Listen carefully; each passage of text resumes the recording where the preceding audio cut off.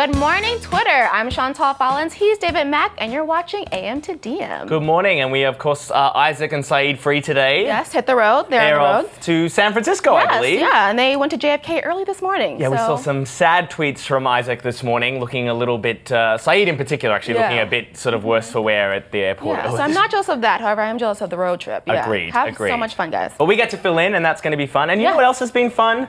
Listening to non-stop Aretha Franklin for the past 24 hours, it feels like, right? Yes. It's all over my timeline. To see, like, honestly, I can do everyday Aretha Franklin songs forever, to be honest with you. And so I love the profound impact that we're seeing she had on so many lives. Truly an icon. Yeah, and it's just so, like, nice to see everyone come together and just rejoice in music again and just listen to her voice. Yeah. It's been so wonderful. She was so timeless. She's a genius. She could do everything. Yeah.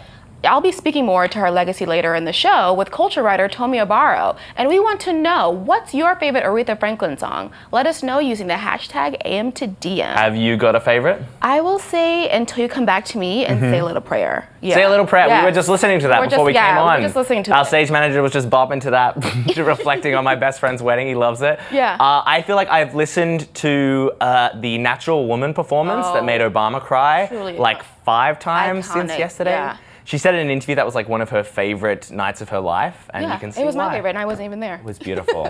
All right, well, let's start this morning with this top, incredibly important story. It's about a thick cat. Yes, you heard that right, a thick cat. I'm saying that as one word. From Illinois, that is living a better life than most of us. He truly is. Look at this. Bruno, a 25-pound polydactyl cat, loves to enjoy the finer things in life. Bruno's pet adoption agency, Right Way Rescue Adoption Center, said he loves to be petted while he eats. Same. That's not all. The high-maintenance cat has a habit of standing on his hind legs, as you saw there, and he only drinks water that is put in a completely different room to his food. Wow. Bruno is me. It me. Wow. This has gone super viral on Facebook. This post has been shared from the vet agency, from the adoption agency, like thousands of times. Yeah. I doubt he's still available for adoption, let's be honest. Bruno's like living his best life. Right, well, I mean, he also requires a lot. He's got a big rider, just like all the celebrities that come on this show. Truly. He has to be treated in a certain way. Yeah, he doesn't like his food, his water next to his food. Yes. Like, same, I don't like my see him food there. touching, so the cat needs what he needs. My favorite line was that the adoption agency said, even though he has this wonderful belly, please don't touch his belly. He doesn't like it when you touch his belly. Which I get as well. Yeah. Like, people are always touching my belly. I'm like, are you getting constant belly rubs? Like rubbing. They're just like, hey, David. Please respect my space. Okay, Twitter, we want to hear from you. What's the most high maintenance request you've ever made? Let us know using the hashtag AM2DM. Have you got any diva requests? I will say, I'm a little embarrassed by this, but I'll say it. So, like, when it comes to delivery, like, it was like kind of like raining one night, and like there's a sushi restaurant across the street from my old apartment, and like it was right across the street, and I ordered delivery, and when he dropped it off, he was like, sis. I see nothing wrong with that. Like, you know what? Honestly, like, I feel like I gave him a tip, so you know what I'm saying? Like, I'm living my truth. Rub my belly. Yeah, rub my belly and leave me alone. Thanks. Look, all right, moving on. Here is a tweet from BuzzFeed tech reporter Nicole Nguyen. A few years ago, it was a place you felt proud to be working at. The series of incidents in the last few years have made it much harder to hold on to that feeling. Nicole is quoting an anonymous Google employee who spoke to our reporter, Caroline O'Donovan, about the dark mood inside the tech company. Employees are revolting over Google's plans to build a search app for China that would be censored in accordance with Beijing's strict party lines. Now, more than 1,400 Google employees have signed a letter demanding greater transparency from the company's leadership. Here to explain this drama inside Google is Caroline, who first published this protest letter. Caroline, good morning. Good morning from California. Good morning. Tell us why the employees there have such a problem with this Chinese search project, which I believe is called Dragonfly. Yes, the codename is Dragonfly. And I think because Google's mission, is to organize the world's information. There's some employees inside the company who feel like building a product that has censorship kind of baked into it is at odds with the company's mission. There are also some employees who don't necessarily have an ethical problem with the idea of censorship. There are some who feel like bringing an American technology back into the country and a technology company back into the country could potentially have a positive impact. Google was actually in China until 2010 and left over some political and ethical reasons. But there is definitely a vocal group of people who feel like building products for censorship doesn't make sense for what Google claims to want to do in the world. Interesting. So, Caroline, tell us, why is it important for Google to break into China, and how do the people in charge, how are they justifying it? Sure. So Google CEO Sundar Pichai has said repeatedly in public that he's interested in going back to China, which is why some Google employees I spoke to said, they weren't that surprised when they heard about Dragonfly necessarily. But China represents 1/5 of the world's market. Google is a growing company. And like I said before, some people really do feel that the introduction of technology from the United States could potentially bring more access and more information to people. There could be some sort of soft power or leverage situation down the line.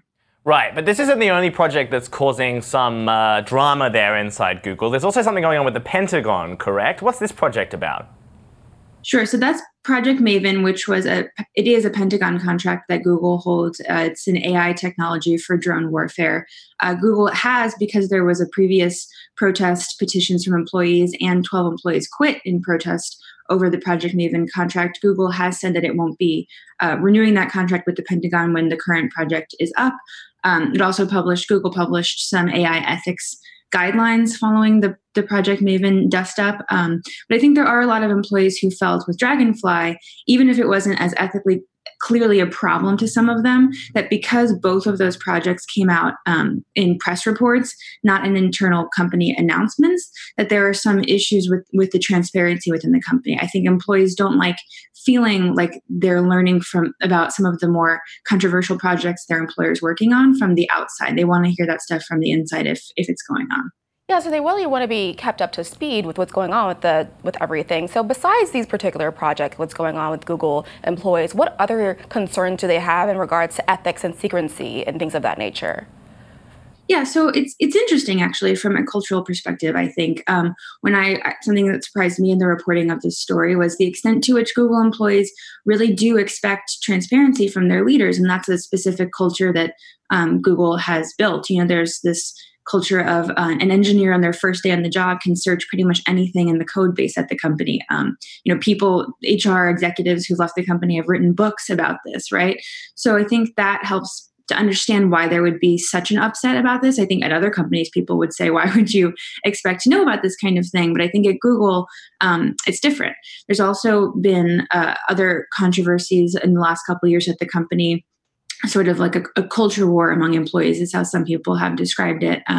There was an engineer who worked at Google, James Damore, who wrote a manifesto that many, many people found to be quite sexist. He was fired, but following his firing, there's been a lot of debate that some people feel has been more targeting and harassment of certain employees who are pushing back against certain sexist and racist ideals. This is also part of Google's open culture. There's a constant dialogue going on between employees.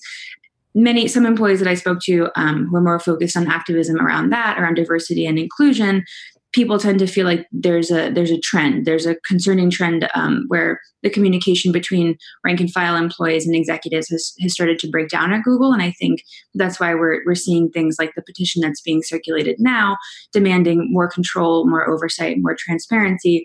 From a small, Google has 80,000 employees, right? And as of yesterday, 1,400 had signed this petition. I think that's why we're seeing this level of rancor within the ranks of Google. You're speaking about trends there, and I just want to know, how does what's going on at Google at the moment, reflect these kind of bigger trends in the tech industry there, where employees are demanding greater accountability from, the Mark Zuckerbergs of the world? Yeah, so they're calling it at the moment sort of the tech won't build it movement. I think that there's a sense among employees at various companies that they want to know what they're working on and who their employer is working with.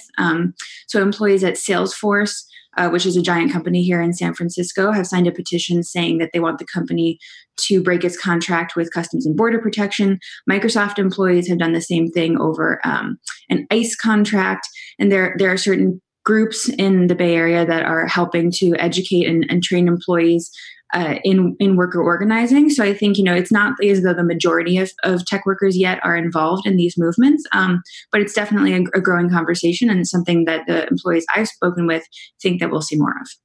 Awesome. Well, we'll definitely follow this story as it develops. Thank you so much for joining us, Caroline. Thanks for having me. Okay, we have to go to an important breaking news this morning from the president. Let's bring that up. I love you, hello, and happy Sweetener Day. I am screaming. Yes, nothing but respect for my president. Ariana has dropped her new album. She has. Sweetener Day. And fans are already obsessed. Here's a tweet from Tia Hill, associate news producer at Genius. Ariana Grande's album is already a bop, and I'm only halfway through. Tia joins us now. Tia, how are fans reacting to Sweetener? What's the immediate reaction? Hey, well, I personally thought the album was really, really good from Ariana. Like, you can tell that she's grown so much with this project. And of course, her stans love it. They already loved it. They were already tweeting at her, like, for all these hints for the album.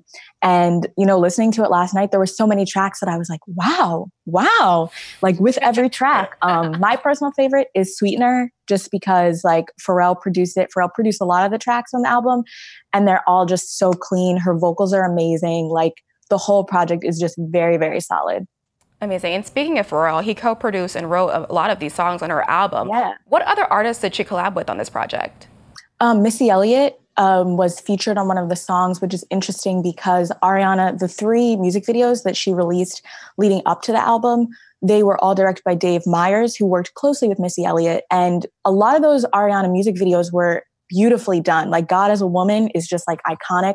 Madonna is also in God as a Woman. She, like, her voice is in it. She does a monologue from the Bible, actually, and it's the same monologue that Samuel L. Jackson does in Pulp Fiction.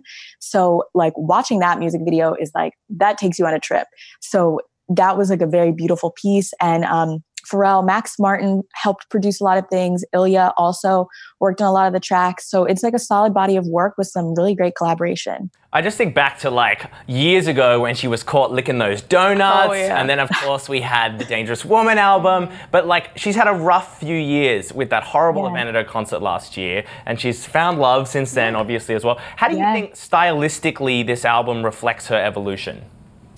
Well, I definitely think she's more confident on this album. You know, she has the song that's literally just Successful, and she's just talking about how successful she's been. And I think she's leaning into her success and kind of, you know, celebrating it and being bold with like new choices and new sounds that we haven't really heard from her before. And I think this album is so clearly an Ariana Grande album as opposed to just a pop album.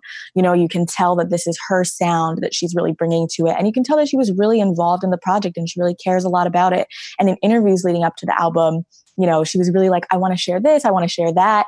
And she was really hyped for it. And then when it dropped, it was like, it was 100% worth the hype. And I think you see her growth throughout the album, just like in the sequencing of the songs too. She kind of talks about, you know, being strong in certain ones, like her breakup, and then Pete with the song that's literally called Pete Davidson.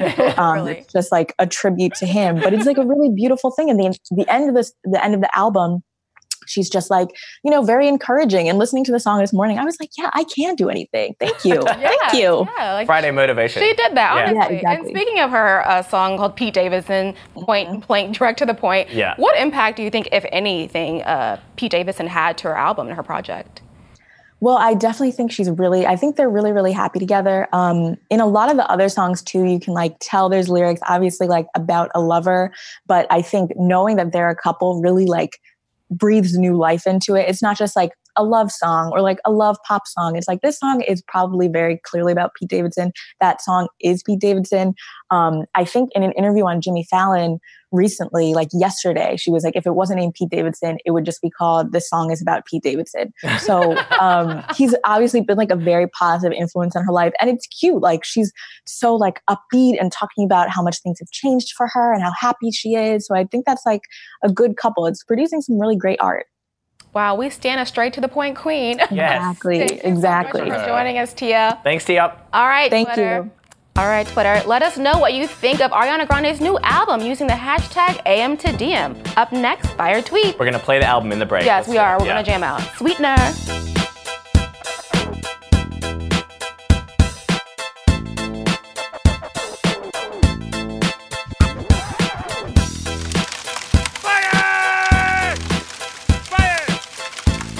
Welcome back. We asked before the break what you think of Ariana Grande's new album, and I'm getting some responses already. Kirsten Baptiste says, I'm happy she's happy.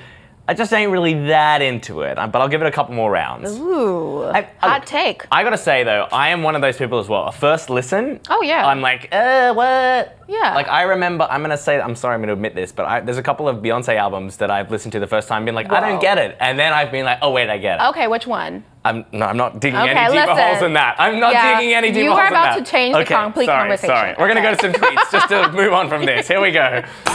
Sam Gritner. I can relate to blenders because I also scream while I'm doing my job. Yes, same. Every day, fresh screaming every day. Every day of life. Next up, Abby, you tweeted, Old West saloon owner, make it so the floorboards don't creak when regular patrons walk in, but do creak when a mysterious stranger walks in. Carpenter, what?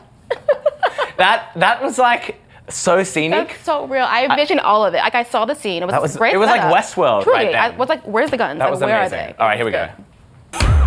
Jazz. When Tinkerbell started dying because she didn't get enough attention, I felt that. Yeah. I felt that too. That's like the cat. It's Bruno the cat all over again. Really, Just know the who right you are. amount of Know who you attention, are. right? Really. Next up, Frank Pallotta, Movie Pass a year ago. You can see any movie once a day. Movie Pass now. In order to see a movie, you must face 3 challenges. First is the path of God. Only the penitent man shall pass. Second is the word of God. Only in the footsteps of God shall he proceed. Last is the... Okay, so we really... Did you ever have Movie Pass? I did, and I canceled it 2 days ago. Did you really? I've had enough. This I is felt done? like next up they were going to ask for my DNA, my blood sample, my kidneys. I was like, I have nothing left to give you. It was good while it lasted, right? But the dream is officially I saw about 30 movies, so I will say I got... You saw 30 movies? Yeah, I saw. Okay. I really leaned But into now it. it's basically, there's no... You Yeah, can't see anything anymore. All at right, all. tweet of the day. Here we go. You ready? We're doing this together. Yes. All right, tweet of the day from Goth Turtle. It's officially Friday. You know what to do. Tweet rise and grind, even though I don't have a job. Don't get out of bed till 4 p.m. Get my ass kicked by some teenagers as soon as I walk outside and back to bed. That is a move. That is quite an Are you itinerary. okay? Yeah. Are you okay? Like, let's fit I therapy am into that. worried about you. Yeah, what will we pray? Oh my gosh. Well, don't go back to bed yet Yes. because up next we're going live from the district. With Tarini, right?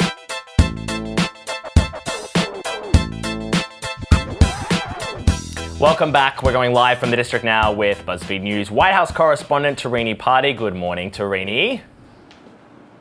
Good morning, guys. Happy Sweetener Day. Happy Sweetener Day. Here's a tweet from Yashar Ali. Per White House pooler Tarini Pardee, President Trump on Aretha Franklin's passing described her as a person he knew well and who worked for him.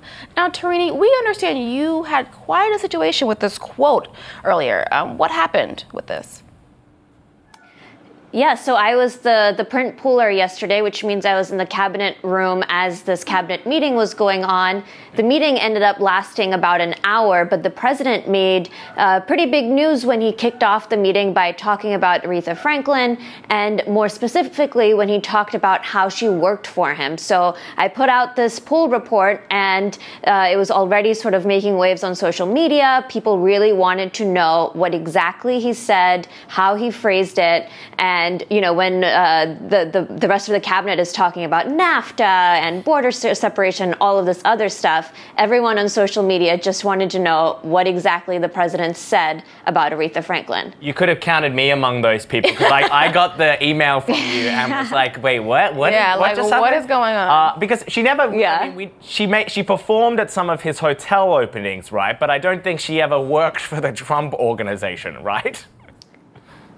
That's exactly right. She performed at his casinos, at some of his hotels, some, you know, various Trump properties occasionally, but she never was on the payroll, obviously, for the Trump organization. Right. Okay. So just to clarify, Aretha Franklin never had Donald Trump Yeah. as a boss. Okay. Yeah. Glad we got that out of the way. Here's a tweet from the actual president this morning. The local politicians who run Washington, D.C. poorly know a windfall when they see it.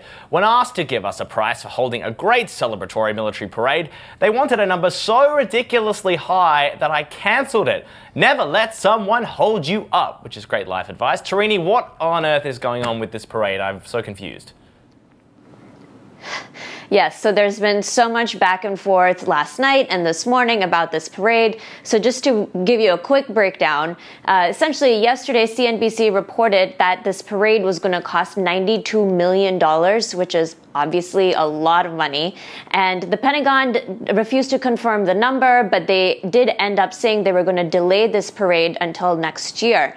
And then we woke up this morning to the president's tweets, and he seemed to confirm this $92 million number in his tweets by saying it was going to be too expensive. So he made the decision, he says, to cancel it. And then he ended up blaming it on DC local politicians. So he's blaming it on the mayor and others here in DC who are Democrats. Okay, wow. So Trump's blaming everyone but himself. Surprising there. So why does Trump want to have this parade in the first place? So the president went to France last year and attended the Bastille Day parade there and was very impressed by it. He likes the sort of the pomp and the show of these kinds of things. So he came back and said this was something he wanted to do. Initially they drew up some plans, and I think the original cost that they said was $12 million, which obviously is nowhere close to this $92 million. So they were proceeding with those plans up until everything we learned yesterday. Right, $92 million, of course, because to have a parade, you need security. They were going to have to worry about, so I think, reinforcing some of the roads so that tanks could go on them or something like that as well. Now, I know this idea was getting a mixed response in veterans groups, wasn't it? Right. So the American Legion put out a statement yesterday saying that they would rather see this money going to actual wars than war zones where American troops are still fighting, and, in an effort to sort of bring them back home rather than have this big parade here in D.C. Wow. So here's a tweet from Stephen Perberg about Stormy Daniels' lawyer, who says he is considering a run for president. Michael Avenatti has a different political origin story than other potential 2020 Dems. Ryan Brooks and I dug into his early career under Rahm Emanuel, where he learned the dark arts of Oppo research and once hopped over a moving train to make a deadline. Wait. Whoa, what? Excuse me? Tarini? James Bond. Yeah, honestly. Tarini, after reading this article, do you think we should take an Avenatti run for office seriously? Please, God, no. Please, just... So Michael Avenatti is making the right moves that any presidential contender at this time would. He's going to Iowa, he's going to New Hampshire, he's doing the state party dinners and events and whatnot.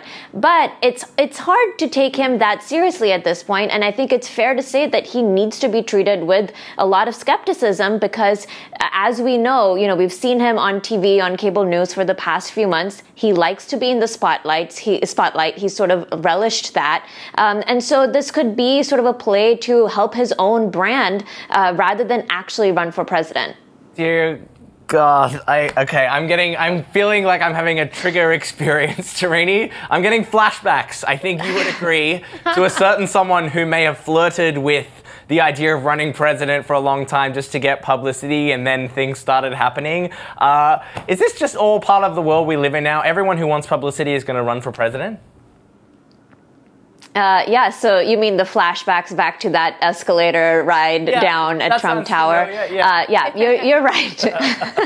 So, the world that we live in now, if it seems that if you are media savvy, if you're a celebrity, if you have name ID, these people feel like they can run for president. If Trump could do it, then why can't Michael Avenatti or any of those other, the Mark Cubans of the world who've also sort of flirted with the idea. So I think in 2020, we could definitely see some interesting celebrity type candidates running in the same way that President Trump did. I mean, while we're at it, we should just let animals run for presidency. We get what we deserve. Let Bruno run for presidency. Bruno the cat. Yeah, please. He's got my vote. That's what I'm saying. Mine too. Tarini, tell us, what experience does he have outside of representing Stormy Daniels? Yeah.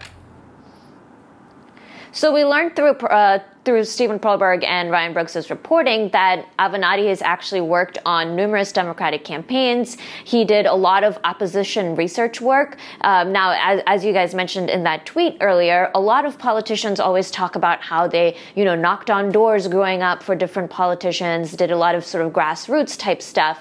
But Michael Avenatti did what is now widely known as Oppo research. He kind of dug into the past of various candidates to essentially make them look bad and his candidate look good. So he worked for this opposition research firm that Rahm Emanuel was involved with. So he was sort of in those Clinton circles early on and very active in Democratic campaigns. So he knows the ball game. Okay, great. Good luck to us all. That's what I say. God. Let us pray. Tarini, look, you got some exclusive You're news so excited for 2020. Right? I mean, I feel like everyone's doing it. I'm pleased to announce right here, right now, I'm running for president. Oh my gosh. I'm not an American and Breaking I'm not news. 35, but I am running for president. And you're not over 35. I'll see you on the debate stage, Mike. It probably doesn't matter anymore. Good, exactly. Thank you, Tarini. Thank you. Up next, Chantal's going to sit down with Regina Hall to talk about her new movie, Support the Girls, and of course, how she was the best thing in the Scary Movies franchise. Yes. Stay tuned. Cindy, your TV's leaking.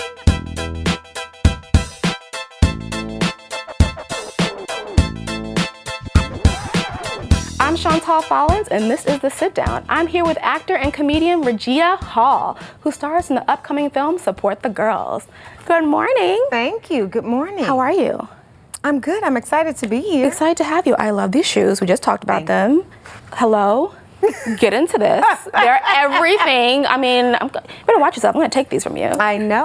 They're a good and they're comfortable. Are they? How about that? They really are. look amazing. They're comfortable. They're so good. So, into your movie, you star as a sports bar manager. In your new film, you play Lisa Conroy. In your new film, Support the Girls. Yeah.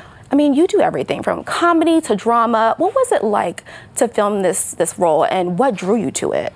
I read the script, and I really did love it. It was a slice-of-life film about these group of girls and this woman who work at this place. And the backdrop for the kind of sisterhood that they have there, you wouldn't expect. Mm. And I just loved the humanity that Andrew wove into his characters. And I loved the writing, and it made me laugh. Yeah. It made me laugh. It made me feel a lot of things. That's what I should say. It made me laugh. It made me feel happy. It made me feel emotional. Like, there were so many things that I felt in the course of reading that script and watching the film, and it all took place in a day. Oh wow! In one day? Yeah. You shot in one day? No. Oh, okay. We shot, but the movie. It's a movie Daytime. that takes place in one day. Awesome. So how does it feel to be the first Black woman to play in a leading role of the many films from Andrew Bielanski? How does that feel? Wow, I never thought about that. The first one. Yeah, thank you, Andrew. Yeah, shout out to him. Shout out to Andrew Bielanski. Yes, we love it. It was great, and I was really honored. And it's wonderful that he took a character that didn't need to be any race, and he decided to make her. An African American, a Black woman, and that was great because the race is not a part of the movie. She just is. She happens to be Black. She's herself. She's herself. Exactly. Amazing. So one of the great things in the movie, your character is deeply protective of her coworkers, and one great thing about that is in the industry, Hollywood, how important is it to you to be supportive and protective of your peers? Yeah, I mean, I think it's really important. I mean, I love, I have friends and people in the business and people who aren't in the business, and the support that we give each other. I mean, I think it's how we survive it. The good times, the bad times, because they're hand in hand. Yeah. You may have some incredibly great moments, but then you have other moments that are extra challenging. And so I don't know, I find that, to be able to give and receive that, it's paramount. Yeah. Absolutely. And speaking of your peers, you are best friends with Sanaa Lathan, who you met on the set of The Best Man. I know. Now we have to ask you, what was your reaction when you heard about the alleged whoop at Beyonce earlier this year? What was your reaction as her best friend? I think I was the last to hear it, and I mean, I know Sanaa, so I didn't really have the reaction that everybody. You're just like... Yeah, I knew that it wouldn't. I knew it wasn't that. You know what I mean? So I didn't really have anything. Yeah. Did she confess anything to you? She's confessed many things to me, but not that. Okay. She's confessed, and I to her. Okay, awesome. We love a best friend. So speaking of The Best Man, that was your first major movie role, and then you went on to play the legendary role of Brenda Meeks in Scary Movie franchise. An iconic, legendary role. I know. At the time of filming, did you have any idea that Brenda would be such an iconic character? I was just happy to work. You were happy to have a job. Yeah, I wasn't even thinking about her being iconic. I just was like, oh, it's great. I was a big fan, still am, of the Wayans, and so, I loved Keenen, and so, it's so funny to see that too. What was your favorite thing about filming it? It was just fun. Anna Faris and I became really close on that movie. Oh, did you? And we have stayed friends. So that was a big part of that was really fun to work with Anna, and just it just was funny because I got to be like, how far can we take it? Yeah. I was the black girl that was loud, and she was the white blonde girl that was dumb. We were like, how much fun? Where can we take it? And that was the great thing about it being a broad comedy, is that we got to play into the stereotypes. We didn't have to worry about being politically correct, because that was the whole point of the movie, was that we were like playing into it. So it was fun. I loved Brenda. I still love Brenda. Yes, she's so iconic. Was there any improv involved in that movie? Oh my goodness, we did so much improv. Was the popcorn scene improv? The scene wasn't, but a lot of the lines were. Oh, so good. Yeah, a lot of the lines were improv. And that was the great thing about working with Keenen, is he really supported and encouraged it. He would be like, oh, go for it. As long as you made him laugh, he kept it. But if he didn't make you laugh, he'd be like, Who told you to redo it? He'd be like, nah, don't do that. Yeah. And speaking of iconic roles, last year you starred in an instant classic, Girls Trip, which I loved. I have not laughed that hard in years. So glad. So good. Well, is there going to be a Girls Trip too? I think so, yeah, we're trying to make that happen. So we're trying to, get everything together now, the schedule, and, I think they're working on something. So, yeah. I don't know where we're going. I don't know where the girls are going, but, but you're going somewhere. We're going somewhere. Okay. The girls are coming back. Flossy Posse. Yes, we love the Flossy Posse. Love them. I was like, can I be the fifth member, please? Like, hello. I know. When we went to Essence this year, I saw girls that had Glossy Posse. Like, they were all different kinds of posses. Oh my gosh. What was that like, seeing the impact of what the movie had on? Oh, it was great. I mean, all those women who showed up, those are the same women who came and supported the movie and saw it and went in droves and went, people took the movie like it was a trip. They went with groups, and so. Because there was a huge turnout this year for Essence Fest, and it had a lot to do with Girls Trip. Yeah, it was wonderful. I mean, we felt incredibly grateful to, to be able to have such a positive effect. It's a great festival, period, and to just actually be able to see the results and feel that kind of response and feel all that love from everyone was so good. Such an impact. Yeah, it was. Listen, you guys, everybody, you made that film. What it was. Be what it was. Yeah, absolutely. And Tiffany Haddish said that if there was a sequel, she wants Meryl Streep to play her mom. I know. That's what she said. We love casting. So if you could cast anyone in the next movie, the sequel, who would you choose? Well, shoot, I guess I'd have Brad Pitt beg to have me. Yes. What role would he play? Love interest? Maybe like a hot one-night stand, you know what I mean, that I do again. Yeah, you're just like, you're there. Is there like a 4-night stand? You can make it happen. You can do whatever you want, Regina. You can have a 5-night stand, 6-night stand, wherever you want. 7-night stand. 7-night stand. Yeah, call it a week. Call it a week. A hot week. A week-long stand. Yeah. Okay, we love it. Now, you've been in the industry for so many years, had so many iconic roles. And to me, in my opinion, you are one of the best, the greatest comedic actors of our time. Thank you so much. Do you feel that you get the recognition and the credit that you deserve and that you've worked so hard for? I don't know that I necessarily look at it like that. I mean, I just know I've been blessed to have a really long career and work with great people. And I mean, I think that's the biggest accolade you can get, is that you're allowed to work. I keep, support the girls. I'm able to do different parts and do things that people wouldn't necessarily see me in. So I think that is that's really why I do it. So I mean, I love it. I'm fortunate enough to say I love what I do most of the time. Now, don't ask me at 5 a.m. when they're like, Regina, you have a 5:12 pickup. You're like, oh, should we think like, this? What did I do? I know. Until I'm once I'm in the car, I'm like, okay. But it's great. It's great. Is there any route or direction in your career that you want to go that you haven't tapped into yet? Well, I definitely want to get more into producing, and I just started tapping into that, and that's exciting. Yeah, Yeah. I definitely can see you behind the scenes. Oh, yeah. Directing, all of that. Yeah, I really want to produce and perhaps direct. I mean, there's so much new, fresh, young, amazing talent. You know what I mean? That I'd love to be like you know what I mean, and work with, and maybe not necessarily on camera all the time, but to be able to create work, create jobs, and really, be able to provide material that you could really see, some great young talent do. Yeah, absolutely. Is there anything you're watching right now that you're a huge fan of? TV, film? I can't wait for the new season of Ozark. Oh, yes. You're a fan. Okay. Yeah. Awesome. There's so much great television. If you want to watch one, you can watch Black Monday with myself and Andrew Reynolds and Don yes, Cheadle. plug. Don Cheadle on Showtime. Awesome. So before you became an actor, you were actually in school to be a journalist. So with that direction, everything, is acting is your final path, but with directing, is there something that you think that besides directing or producing that you would not be doing if it wasn't for this trajectory? What's something that you're just like, I wish I could have done that? I wish I could have done. I don't know that I have that, but I mean, I love doing hair. I could be doing hair. Wow. Yeah, I love hair. I mean, you were in barbershop. I mean, did you learn a thing or two? I did, but you know what? They were shocked at how much I knew already. Really? Yeah, because I was like, I said to Malcolm, I was like, I think I want to do my hair like green, and he was like, I was like, maybe. Because you had a lot of good hairstyles in that. So hairstylist. Yeah, I mean, that would be fun for me. Like if I had great clients and I got to travel, but I don't know. I could also be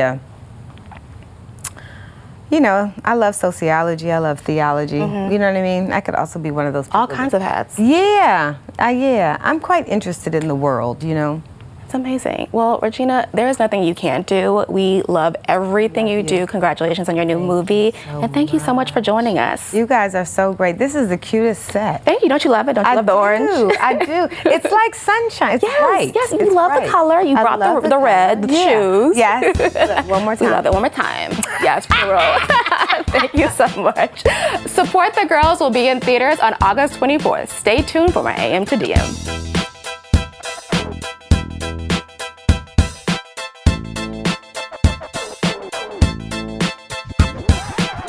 Well, welcome back. A year ago today, Hurricane Harvey formed off the coast of Barbados. Harvey went on to devastate the city of Houston and much of southern Texas and Louisiana. Joining me now to talk about her experience surviving the hurricane and going on to become a climate activist is Ali Lopez, a sophomore at Texas A&M and founder of the organization Houston Strong for Climate. Ali, thank you for joining me. Yes, thank you for having me. Hi. Ali, I understand you were in a shelter for a week this time last year. I can't imagine what that was like. Try to paint a picture of what you did inside this shelter for a week. So we were just about to go to school. It was the weekend before the first day of school. And they had warned us that upcoming on August 25th, around that time, we're going to have a Category 2 hurricane. That's what they said at first. It was going to be a Category 1, Category 2 hurricane. So we kind of figured it was going to be some rainfall and they were going to just evacuate us. Oh, first they were just going to cancel school. But then the next day they told us it was going to be more major. It was going to be a Category 3 hurricane. And they were going to have to evacuate us to College Station. Only for about 3 days is what they said. So I packed for about 3 days. I forgot a lot of stuff because I was freaking out. So I come from El Paso, Texas, where we don't get a lot of rainfall at all. So going into that atmosphere and knowing that there was going to be a huge hurricane coming in, I was rushing, forgot my laptop, my charger. I forgot so much necessary things that made my week over there very terrible, but I got through it. So once we got over there, it was about, we were already packing through. I didn't have any friends there, so I really couldn't talk to anybody or have anything to do on the meantime. Plus, my phone wasn't charged. So It was really hard for me. But once we were there for about 3 days, they were telling us that we were actually going to have to stay there for a week. So I already ran out of clothes. My phone isn't charged. So I was kind of at that point I was figuring like what's gonna happen next. So once we were there, I was just having a terrible time trying to adjust on what was happening. So the only thing I could do was plan. And after that point, all I did was I was planning how to fix things, how I can help after I get back. I went to the local library and just looked up everything I could on climate change and what was happening with the weather. And at first, I didn't really know what climate change was, but I wanted to know why this was happening and why we didn't know it was coming. Right. So you're sitting there in that shelter with all these beds laid out, all these cots. Your phone is dead, and you have decided there's nothing more I can do except start to work out what the hell is going on with this weather event. What did you learn? I learned a lot of stuff. First, I learned what a category was when it came to a hurricane. Right, that's important. So, yeah, that's a major thing. I learned what a category 1, a category 2, and 3 and 4. So when they told us we were at a category 2 or 3, I was like looking that up. But after everything happened, they were like, you know what, this was a category 4. You're staying here for a week, and that's that. And why they didn't see this coming too much, that's what I was concerned about. You know, weathercasts usually could see this coming, but I think it was just so heavy, and Hurricane Harvey was just so traumatic also. I think it was out of nowhere, and I think it has to do a lot with the climate changing. Right. And we're kind of speeding up that process. You talk about, you've decided since the hurricane to switch your major to climate science. And I'm wondering, was there a moment when you were thinking, yeah, this is what I'm going to dedicate my life to now? I think at one point when we were evacuated and everybody, the people that evacuated us were like, come on, let's go play foosball. Let's like get our minds off of it. But everybody was surrounded by the television and seeing the news and seeing everybody, all the water that was flooding in Houston. And I think at that point I was really like, how could we let this happen? And why am I sitting here? My feet are dry right now. And I'm not being able to do anything. So at that point, I was like, I'm going to do whatever I can to not prevent it, because as one person, I can't prevent a hurricane, but I can sure as heck prevent, from elected officials, or can get them to do something about it. Because I think that's where it starts, is what our elected officials do about it. You've since created an organization called Houston Strong for Climate, and that's part of 350.org, which you've also partnered with the Center for American Progress, which we should disclose is a prominent left-wing organization. But what is the aim of your organization? My aim is very bipartisan, nonpartisan. I'm sorry. I really want to get people from all over to see this as an issue it's not really a left or right side issue. It's an issue that affects all of us, no matter what background you're at. The environment, you need it to breathe. So it doesn't matter who you are, you need the planet to, sustain itself. So I think that's my aim, is to get everybody's story and how all of it affects us. But we need the proper administration and elected leaders to do that. And we need to become climate voters for our own health and for our kids' health and for the future. So I want everybody to join me and become a climate voter. Go be a climate voter, because that's how I'm here today. Because I shared my story, and I want other people to share their story. I feel like there's so much more that we can do if we come together in that way. Bravo. I have to say, this time last week, I was sitting down with Emma Gonzalez and some of the March for Our Lives activists here in the studio. And I'm wondering, do you feel like your generation, with all this work that you're doing, that the March for Our Lives kids are doing, do you guys feel like more politically active and attuned than generations before? I actually feel like we're coming back. I actually met Emma Gonzalez about 3 weeks ago. I did a panel discussion with the March for Our Lives people, and they're amazing, like the things they went through, but also how they're doing with getting out to the community. I think that's one of my goals. I want to get out to the community.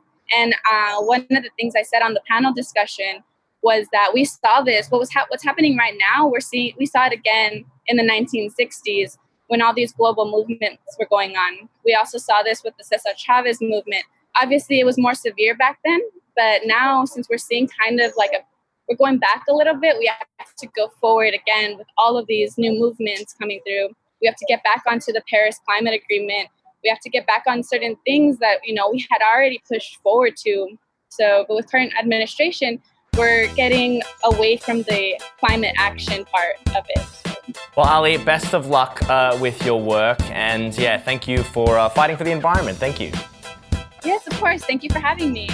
Stay tuned because more AM to DM is coming up next.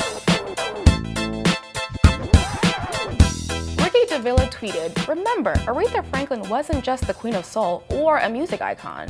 She broke racial barriers. She changed conversations. She was an activist. Her legacy goes beyond music. We lost a great one today. This one hurts hard. Going to listen to her all damn day. Same." Here to talk to me about Aretha Franklin's legacy is Tomi Abaro, editor at BuzzFeed Reader. Good morning. Good morning. Are you ready to talk about Aretha's amazing, iconic legacy? I'm ready. Now, you tweeted, Aretha Franklin was more than just a great voice. Now, to you, what made her such a genius? So, I think a lot of people don't know that she arranged a lot of the most famous songs. Like, she was the one that she arranged Respect, which was originally an Otis Redding song. And so she was the one that came in and was like, hey, I think we're gonna do it this way. She taught herself how to play piano, and there's a really great biography by David Ritz called Respect that talks about how when she was growing up in Detroit, she was the daughter of a famous pastor who was like friends with all these famous people, and she would just like come and sit at the piano and like would play what she heard, like note for note. So like there was a level of genius in her very early on that I think people don't really recognize. They tend to only think about her as like a great voice, the queen of soul. But it was like she was out here like writing songs and producing things, and often wasn't getting credit for it. Yeah, and speaking of her not getting credit, with her arranging, producing, and writing a lot of her music, why do you think it is that people don't give her put some respect on her name? Yeah, I think unfortunately it's a reflection of the way that we often think about Black women artists, musicians in particular. Yeah. I think it's very easy to be like, oh, Black men like Prince, Stevie Wonder, like they're obviously geniuses, they're playing all their own instruments. And because Aretha mostly, when we saw her perform, she mostly sang. I think people weren't necessarily aware of like, oh no, she was behind the scenes sort of owning and creating visions for her music. And it's unfortunate, but she really was a genius. And I think like that word has become blunted a bit because, we tend to like be kind of hysterical anyway, but like, for real, she was a genius. And now y'all know, she did that. Aretha did it all. She really did. Yes, for sure. Very, very much so. Yeah, and speaking of her iconic just realm of being able to like touch everything and everyone, let's talk favorite songs. What's your favorite Aretha song or songs, if you will? So, it changes honestly on a day-to-day, hour-by-hour basis. So, I can tell you what I'm currently been listening to. It's like, 4 songs on repeat. For me, I love People Get Ready. This is on Lady Soul. It's like a Curtis Mayfield cover that she did, and it's just so heavenly, so beautiful. Mary Don't You Weep, which we talked about, which is from her album Amazing Grace. That's like her tour de force. Like that's a song like I'll be like working and then I just hear her go, and I'm like, oh my God. Comes at you. There's that one. There's like Save Me, which is one that she wrote, which is like on one of her earlier albums. You were talking about A Rose Is Still a Rose. Yeah, Rose Is Still a Rose, Until You Come Back to Me, same. It changes probably every 30 minutes at this point. Like she just had so many, I forgot how much of an impact and her just range of her amazing songs. So she did it all. She really did. And did. Speaking of her songs, what are some of your favorite covers? Because she touched covers as well. So even times I didn't even know that the songs weren't hers. Yeah. She made them her own. And her most famous song, Respect, is a cover. Wow. There's that. I also really love her performance of Nessun Dorma, which is like a Puccini opera song that she did. She famously subbed in for Pavarotti last minute at the 1998 Grammys and just bodied it. And I think it just really shows her range. Like she could do gospel, she could do jazz, she could do opera. Like she could really do everything. And there have been articles about like her Beatles covers alone, like her cover of Eleanor Rigby or like the band's The Weight. Like Aretha just had true range. She had the range, the epitome of the range. And not only just her songs and her covers, she was an amazing performer, live performer. What are some of your most, memorable performances of hers? So like there's the 2015, and this is like one that people talk about a lot, at the Kennedy Center Honors, when she did You Made Me Feel Like a Natural Woman. She came out, sat at the piano, playing the piano, took off her mic. Barack Obama was crying, Kyle King was crying, everybody, I was crying. Jesus was crying. It was just a moment. And I think, and also because she was like well into her 70s at that point, and she still sounds so good. And there's so many other divas who have come after her who haven't been able to maintain that same level of like just vocal control and quality. So that, I mean, is like one of her more recent performances. There's also one that I think is available on YouTube of her doing Like a Bridge Over Troubled Water, which is another cover that she did at the Fillmore in the 70s. And this is sort of when she won over the white counterculture, because it's like all these white hippies were like, who's this woman? And she just came and sat at the piano and was like, just like killing it, bodying it. So that's another really great performance. But there's so many. Like you can just, I honestly will just go on YouTube and just type in Aretha Franklin live and go through the archive. I mean, she truly has and will forever have the reign. So her covers, her performances. Are there any like projects or readings or things that we can look at, see that will give us a more in-depth like understanding of Aretha and her amazing work ethic? So like the book that I mentioned, I think is one that if you're interested in learning more about her life, it's a very honest look. It's called Respect by David Ritz. It was a biography published in 2014, and he talked to her family. He talked to her sisters, he talked to her brother during the 80s, because he sort of like knew a lot of people in the industry. He talked to like Smokey Robinson, Etta James. It's just like packed with sources, and like they're very honest. Like it was a book that when it came out, Aretha was like, "This is trash."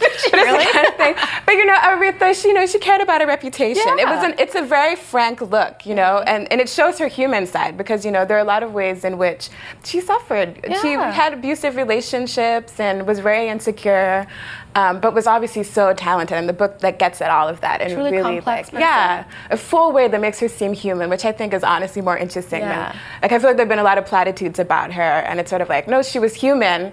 She was, you know, crazy talented, but human as well. I love how talk about how she used to take her money from her performances and stuff in her bag. An icon. Yes, always in cash, and she was like afraid of flying towards the end of her life, so she never flew anymore, like towards the end. Yeah, the originator of Secure the Bag, honestly. Really and truly. Well, Tomi, thank you so much for coming on today and talking about an idol. We love her so much. All right, up next, Dave and I are responding to your tweets. Stick around.